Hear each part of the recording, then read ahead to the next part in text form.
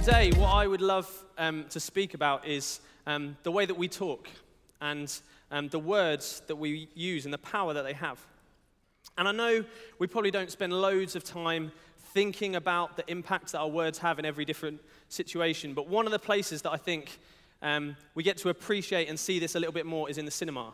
I don't know if you love to go to cinema. For me, it's one of my favorite things to do. I absolutely love it. And often what makes a good film a great film is like a particular speech or dialogue where actually sometimes we can be inspired or even moved to tears, even though we probably wouldn't admit the second one to anyone else. But I thought we could quickly remind ourselves of some of the more famous speeches in a few films. So why don't you enjoy this for a minute?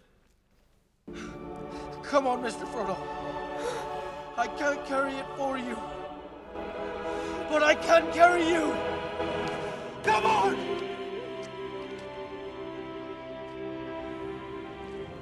We may be a small country, but we're a great one too.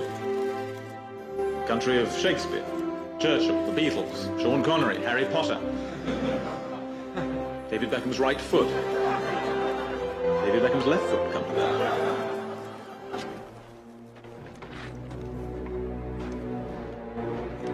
My name is Maximus Decimus Meridius, commander of the armies of the North, general of the Felix Legions, loyal servant to the true Emperor Marcus Aurelius, father to a murdered son, husband to a murdered wife, and I will have my vengeance in this life or the next.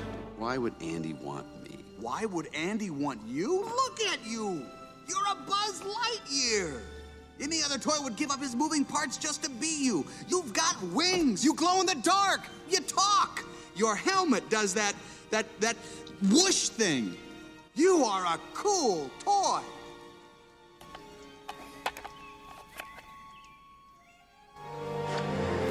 If we don't come together right now on this hollow ground, we too will be destroyed. Just like they were. And when everyone says it can't be done, ducks fly together. The 4th of July will no longer be known as an American holiday, but as the day when the world declared in one voice, we will not go quietly into the night. We will not vanish without a fight. We're going to live on. We're going to survive. Today, we celebrate our Independence Day. For one chance, just one chance, to come back here and tell our enemies that they may take our lives, but they'll never take our freedom!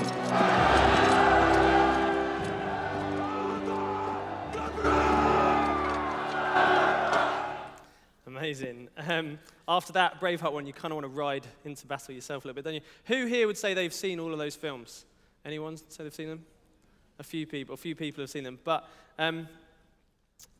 when you watch a film like maybe one of those, or particularly one of those moments that we just saw, like the words can be quite powerful, can't they? I guess all of those moments there were where the words of one person had a real impact on the people around them. Like one person's word literally changed the action and behavior of other people.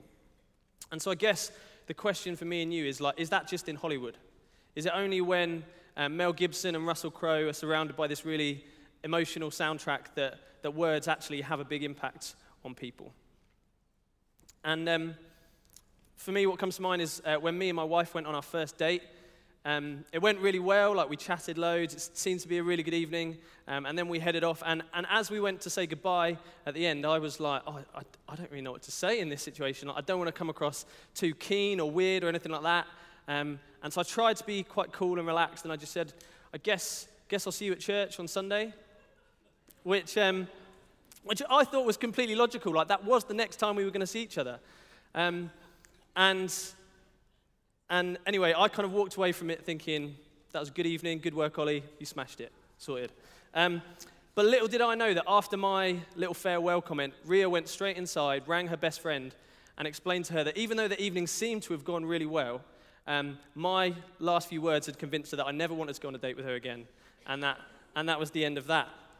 Although obviously it wasn't. I learned my lesson, hopefully, and it all turned out pretty well in the end. But I remember another time a few years ago where I worked with a really, really good friend of mine, and we got on great, but I found myself getting a little bit hurt by sometimes the way that he talked about me, and he was always just having a bit of fun, and often in our friendship, we liked to make a bit of fun of each other, so that was kind of how it worked. But particularly in group settings, I kind of felt like the jokes were always at my expense, or I was always getting undermined a little bit, and so without him even realizing, I started to get quite hurt and frustrated by this, and it affected the way I was at work, and it affected my friendship with him.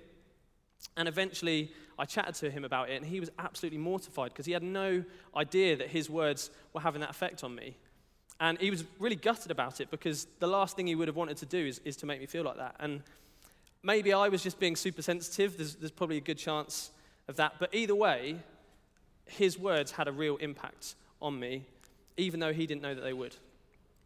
I don't know if any of you guys can relate to that at all, but I don't think it's just in my life that these things happen. I think probably a lot of you might resonate with some of those things, but there's a good amount of evidence that our words impact the people around us. So the Harvard Medical School published a study in the American Journal of Psychiatry a few years ago, and they were looking at the effect of negative words and verbal abuse in children. And they... Oh, excuse me, it turns out my pages are in the completely wrong order. I've been sabotaged. Okay, we're there. Okay, so they were looking at the impact of negative words on children and the effect that this actually had on the development of their brains. And the results showed that for those who had experienced verbal abuse, particularly from their friends, when they were about 11 to 14, that's what they were trying to figure out, they noticed that the development of connections between the left and the right side of their brain had been affected by that. And then further tests showed that the same group of people had higher levels of anxiety, depression, anger, hostility, and drug abuse than others in the study.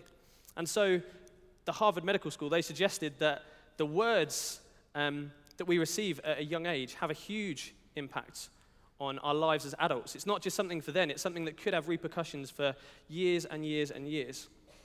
And so it would seem that our words are quite powerful, aren't they? Like it's not just things that we say. Like I'm sure we can all think of times where either someone has really encouraged us and spurred us on in a really positive way, or a time where someone's really hurt us, whether they meant to or not. Maybe you're at a meeting at work, and your boss gives you 20 compliments, but then one negative thing. And what's the thing you're probably going to walk out the meeting remembering? The negative thing. Or maybe in a moment of frustration, you say something to someone that you know you shouldn't have said, but you can't take it back, can you? You can't put those words back in, and sometimes it takes years and years to heal from that kind of thing. Or maybe the encouragement and a support of a friend enables you to do something that you wouldn't have thought possible if it hadn't been for them spurring you on constantly. And I'm not sure why, but I think as a culture, we sometimes have a tendency to downplay the importance of our words a little bit. I think it's maybe because it gets us off the hook a little bit. But we have phrases like, sticks and stones may break my bones, but words will never hurt me. Does anyone actually believe that? Has anyone never been hurt by the words of someone else? Or something along the lines of, I've heard people say this before, what you do is more important than what you say. And there is a level of truth in that, our actions are really important, they matter, but so do our words.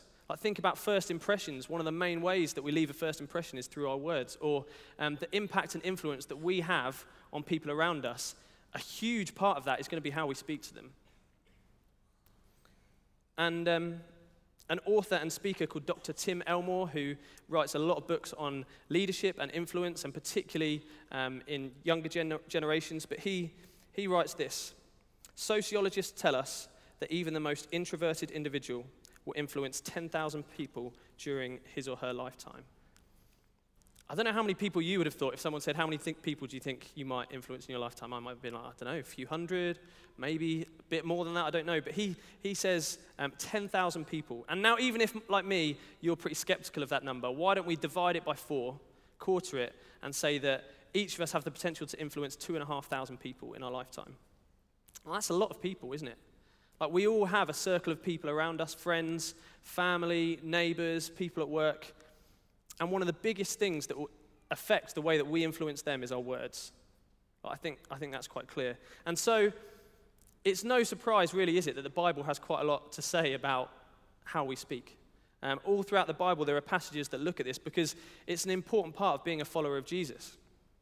And I imagine probably so far there aren't many people in the room who disagree with a lot of what I said. Like, most of us would probably say, yeah, my words do matter. I think I'm on board with that. But I guess what I'm asking this morning is, how often do we stop and reflect on the impact that our words might have on people, and then maybe make some changes and implement them into our lives? Like, a question for you guys this morning: what kind of impact do you think your words do have on the people around you? Like, how do your words affect other people? Because it would seem that they do in some way. So the question is, in what way? And so the passage we're going to have a little look at today is from Ephesians. It's a letter that Paul wrote to followers of Jesus to support and encourage them. And he spends the first few chapters reminding them of all that Jesus has done for them and how incredible it is. And then when he gets a little bit further in the book, at chapter 4, where we are, he kind of tells them a bit practically what this should actually look like and how it should affect the way that they live their lives. So we're in Ephesians 4, verse 29, so it will come up on the screen if you don't have a Bible or anything with you. So Ephesians 4:29, Paul says this. He says, "Do not let any unwholesome talk come out of your mouths, but only what is helpful for building others up according to their needs, that it may benefit those who listen." So Paul is essentially touching on what we just mentioned, isn't he? He's talking about our words and the impact that they have on people around us. And in the verse that we've just looked at, and in loads of the other verses around this, Paul is comparing two different kinds of living. He's comparing two choices that we have, where we can choose to trade in one kind of living and replace it with something else. So all around this verse, I'm going to quickly fire through them. In verse 25, he basically says, don't lie, like trade that in, and speak truthfully to the people around you instead. In verse 28, he says, don't steal anymore, but instead, like, use your hands to do something that will benefit other people. In verse 31, he says, don't be bitter or angry, but be kind and compassionate. Just after that, he says, don't swear and bring things down, but be thankful and like lift things up. And then straight after that, he says, don't live in an unwise, rash way, but make the most of every opportunity that you get. And then finally, he says, don't get drunk on wine, but be empowered and filled by God's Holy Spirit. And he goes through all these things in a really short amount of time. And he's encouraging followers of Jesus to hand in one way of living and replace it with something else. That's what he's doing here. And so he's basically saying in every area of our lives, like me and you, we have a choice. And in the verse that we're looking at, he's saying, are you up for trading in any negative ways of speaking and replace them with actually building up the people around you and having a positive impact on them? So he says, don't tear down, but build people up. And to me, it seems like there's a real logic to what Paul is saying, because the letter to the Ephesians, unlike some of the other letters that Paul wrote, it's not this like letter that he's writing to correct people about different things. He's not telling them off. It's got a far more like general feel for followers of Jesus. And so he's saying to them, like, come on, guys, like, as followers of Jesus, why use those things for something which has a negative impact when actually, like, you could have a really positive impact? You could use them for good. That's the choice that he's saying in all these different areas.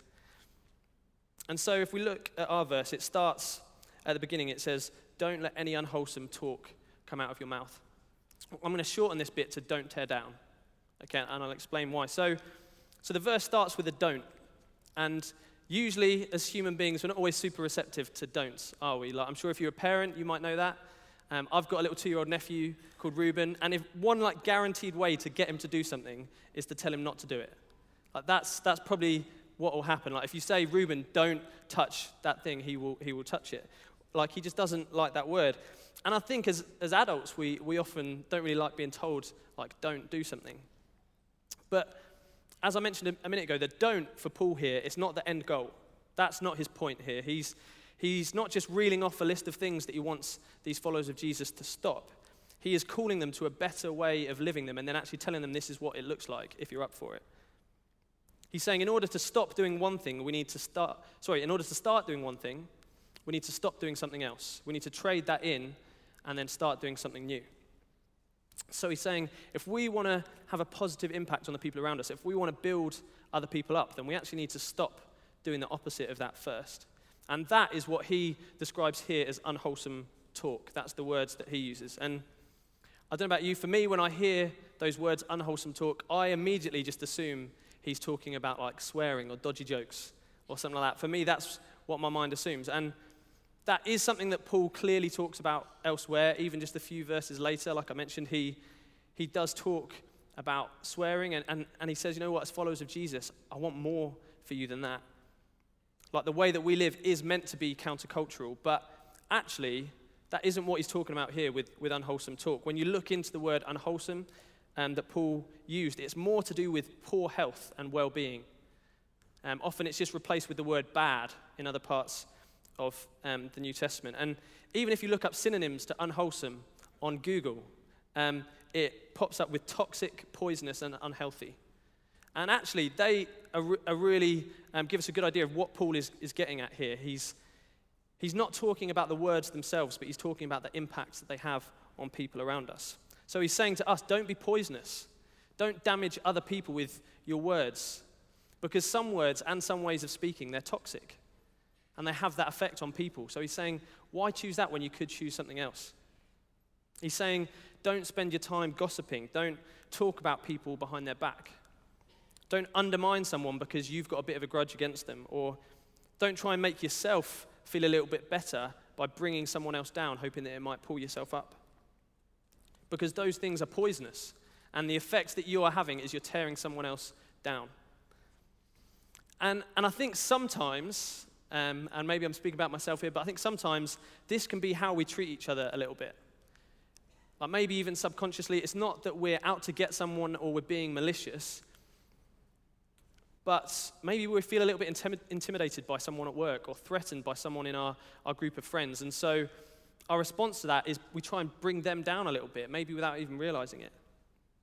Or we gossip about them because it might mean that someone thinks slightly less of them and slightly more of us.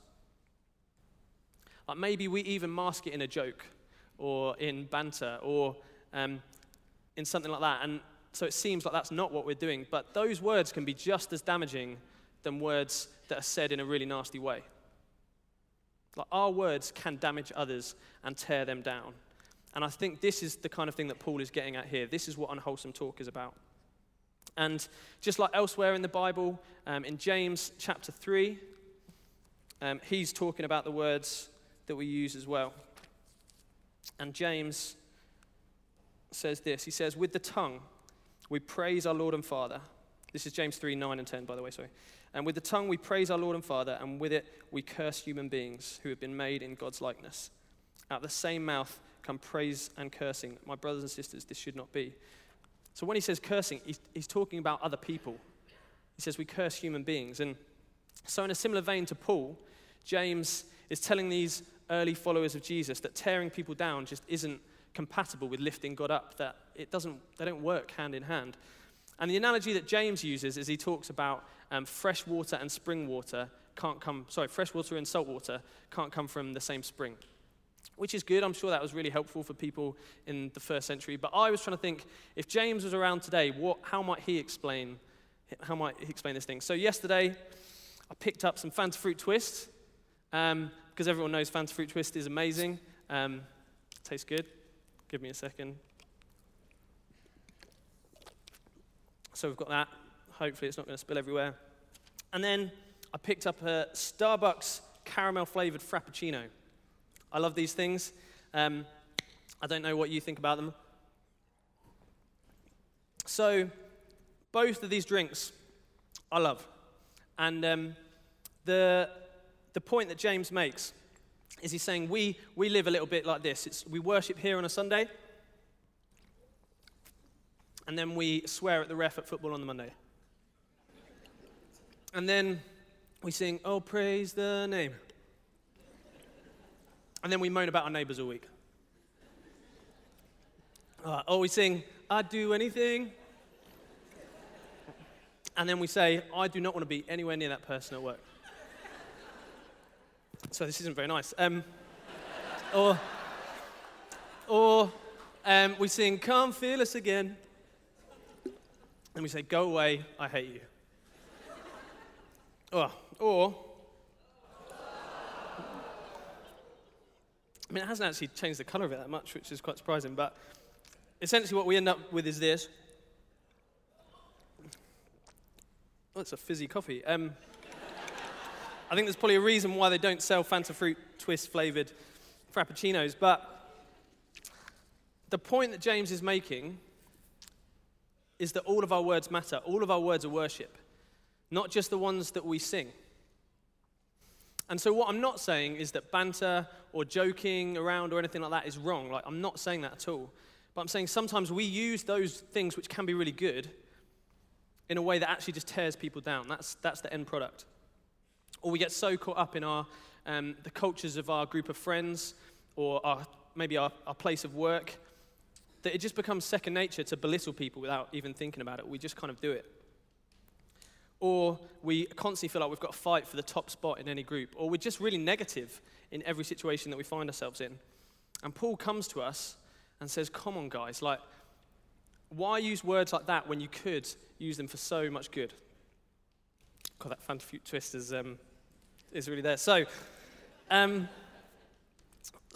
for some of us here today as well, I guess the like tragic effect of this often is that you've been on the receiving end of so much of this.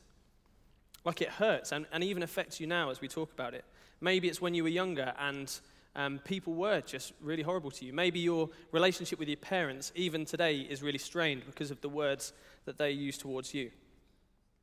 Or maybe there's just a particular situation that comes into mind where you were really hurt and it still really sticks with you. And so I guess for this morning, what you can do today is bring those things to Jesus and allow him to speak his words over you instead of those words, because his are the ones that are true. Because otherwise, these things can stay with us for years.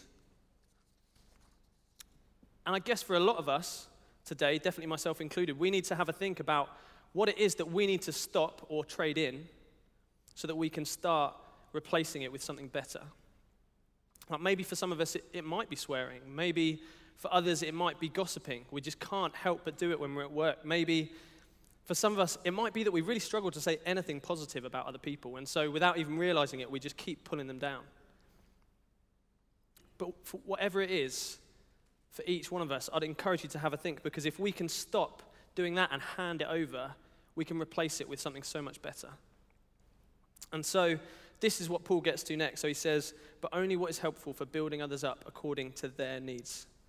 So I've shortened this bit to build up. Hopefully it's up there, yeah. So this is when we get to the alternative. This is what Paul is calling us towards. This is like the better way that he presents to us. It's building other people up. And we all know that feeling, don't we, when somebody notices you or someone goes out of their way to encourage or compliment you. They're like, oh, Ollie, you've had a new haircut, looking very good. And you're like, oh, thanks. Or maybe you get some new clothes. Or maybe just at work you do something good, and for a change someone actually affirms you for it. I know for my wife, she's a doctor, and when one of her superiors actually affirms her, that's often quite disarming, and she comes home and be like, someone actually told me I did a good job today. Because the feeling of being built up is so much better than the feeling of tearing somebody else down. I can't imagine any of us would disagree with that. And I'm sure we can all think of people who have really given themselves to this way of living, to building other people up. Like, have a think now of the people that for you, you're like, oh, this person is so encouraging. Like, what kind of impact do they have on you? Like, do you like spending time with them? Because they're amazing, aren't they? People who just relentlessly encourage and build other people up. And two of the people that come to mind for me are a couple in the church called Josh and Katie Kay. I'm sure a lot of you will know them. They've been around the church for quite a few years. And I've got to know them quite well this year because they've been on the discipleship year team with me. And when you spend time with Josh and Katie, there's no way that you can come away from a conversation with them not feeling encouraged, not feeling like they have gone out of their way to build you up. Time after time, They take every opportunity to celebrate the people around them and to tell them what they're good at. They never stay quiet about those kind of things. Even this Friday, me and Josh at DY, we were just picking a bit of rubbish off the floor for like 20 seconds. And he just turns to me and he says, Ollie, you have done such a good job with DY this year. And like, I wasn't feeling insecure about it. I wasn't like upset. We definitely weren't like reviewing the year and seeing how we'd got on. Josh had a little opportunity and he just chose to take it. And now Josh and Katie aren't perfect. I'm sure they would tell you that. And it's not that their words have any more power than yours and mine do. But they have chosen, they've made that decision to use their words for building other people up rather than tearing them down. And so every single person around them is better off because of it. I don't know about you, but I find that quite inspiring. Because even though I know I'm a long way from that place at the moment, I also know the impact that so many people have had on me. Whether it's people here who have encouraged me and believed in me and given me opportunities, or whether it's my parents or my wife Ria, or just friends around me that when I'm down just choose to keep coming alongside me. And I know I want to do the same thing. I long to be one of those people that constantly builds other people up. And so you can see what Paul is saying, can't you? He's saying, why use your words to tear people down when you could use them to build people up? He's saying that is what we're called to. And so because this is important, I think this is important, it's worth each of us here this morning reflecting on how generous we are with our words, reflecting on what kind of impact we actually have. Not just agreeing that this is important, but actually thinking about your life, reflecting on it, and then maybe making a change. Because so often with these kind of things, it comes down to being intentional. It comes down to us making a decision to change something and to take every opportunity to build someone up rather than tear them down. Maybe there's even a particular individual that you're like, I need to change the way that I speak to that person. Because I think probably for all of us in this room, there's room for us to improve on this kind of thing. And so I was thinking that we could all do a bit of a personal audit over the next week, not like a financial one, but for each of us to spend the next week taking this kind of thing seriously and really thinking about the things that come out of our mouths. So maybe after a conversation at work or the end of a work day, just being like, today, did I build up or did I tear down? Or maybe with your husband or wife or boyfriend or girlfriend or whatever, at the end of a week being like, did I intentionally build them up this week or did I tear them down? Or maybe you just spend an evening with some friends and just at the end of it being like, was I tearing or was I building them up? And that might seem a little intense to like focus on it that much, but don't we all want to be the best that we can be at this? Don't we want to reach for more with this kind of thing rather than just settle for where we are and being like, well, this is just who I am, this is what I'm like? Because when we look at the last few words of the verse, Paul tells us why to do this, basically. He says the last little bit, that it may benefit those who listen. And that is what he's getting at with this verse, that every conversation we have, every sentence that comes out of our mouths has the potential to benefit those who listen. Like, yes, absolutely, some conversations are going to be a lot more mundane than others. If you're chatting about like the price of cucumbers at Lidl or something, like that's probably not going to be too groundbreaking. But, and I'll try and say this as slowly as I can, our words, mine and yours, have the potential to change lives. That's what I think Paul is getting at here, and I think that's what the truth is. And we have the potential to change the lives of people around us. And that is actually what each of us who has chosen to follow Jesus, that's what we're called to do. To give our lives to putting the needs of others above our own needs. The Bible talks about that a lot. And Jesus did it for us, and now we essentially get to do it for everyone else. And that's why in another one of his letters to the Philippians, Paul, he again gets at this a little bit. So in Philippians 2, I've completely lost where I am. There we go. Philippians 2, verse 3 onwards, it says, "Do nothing out of selfish ambition or vain conceit. Rather, in humility, value others above yourselves, not looking to your own interests, but each of you to the interests of others. In your relationships with one another, have the same mindset as Christ Jesus." And then he goes on after that to explain what this mindset of Jesus was, that he literally gave up everything, even to the point of dying on a cross for me and for you. That was the mindset of Jesus. And so Paul now says, okay, guys, it's your turn. Like, do what Jesus did for you and choose to put others first. Choose to put their needs above your own. Like, he's our example. And actually, our lives aren't about us anymore. They're about serving Jesus and serving the people around us. And so a huge part of that means using our words to benefit those who listen.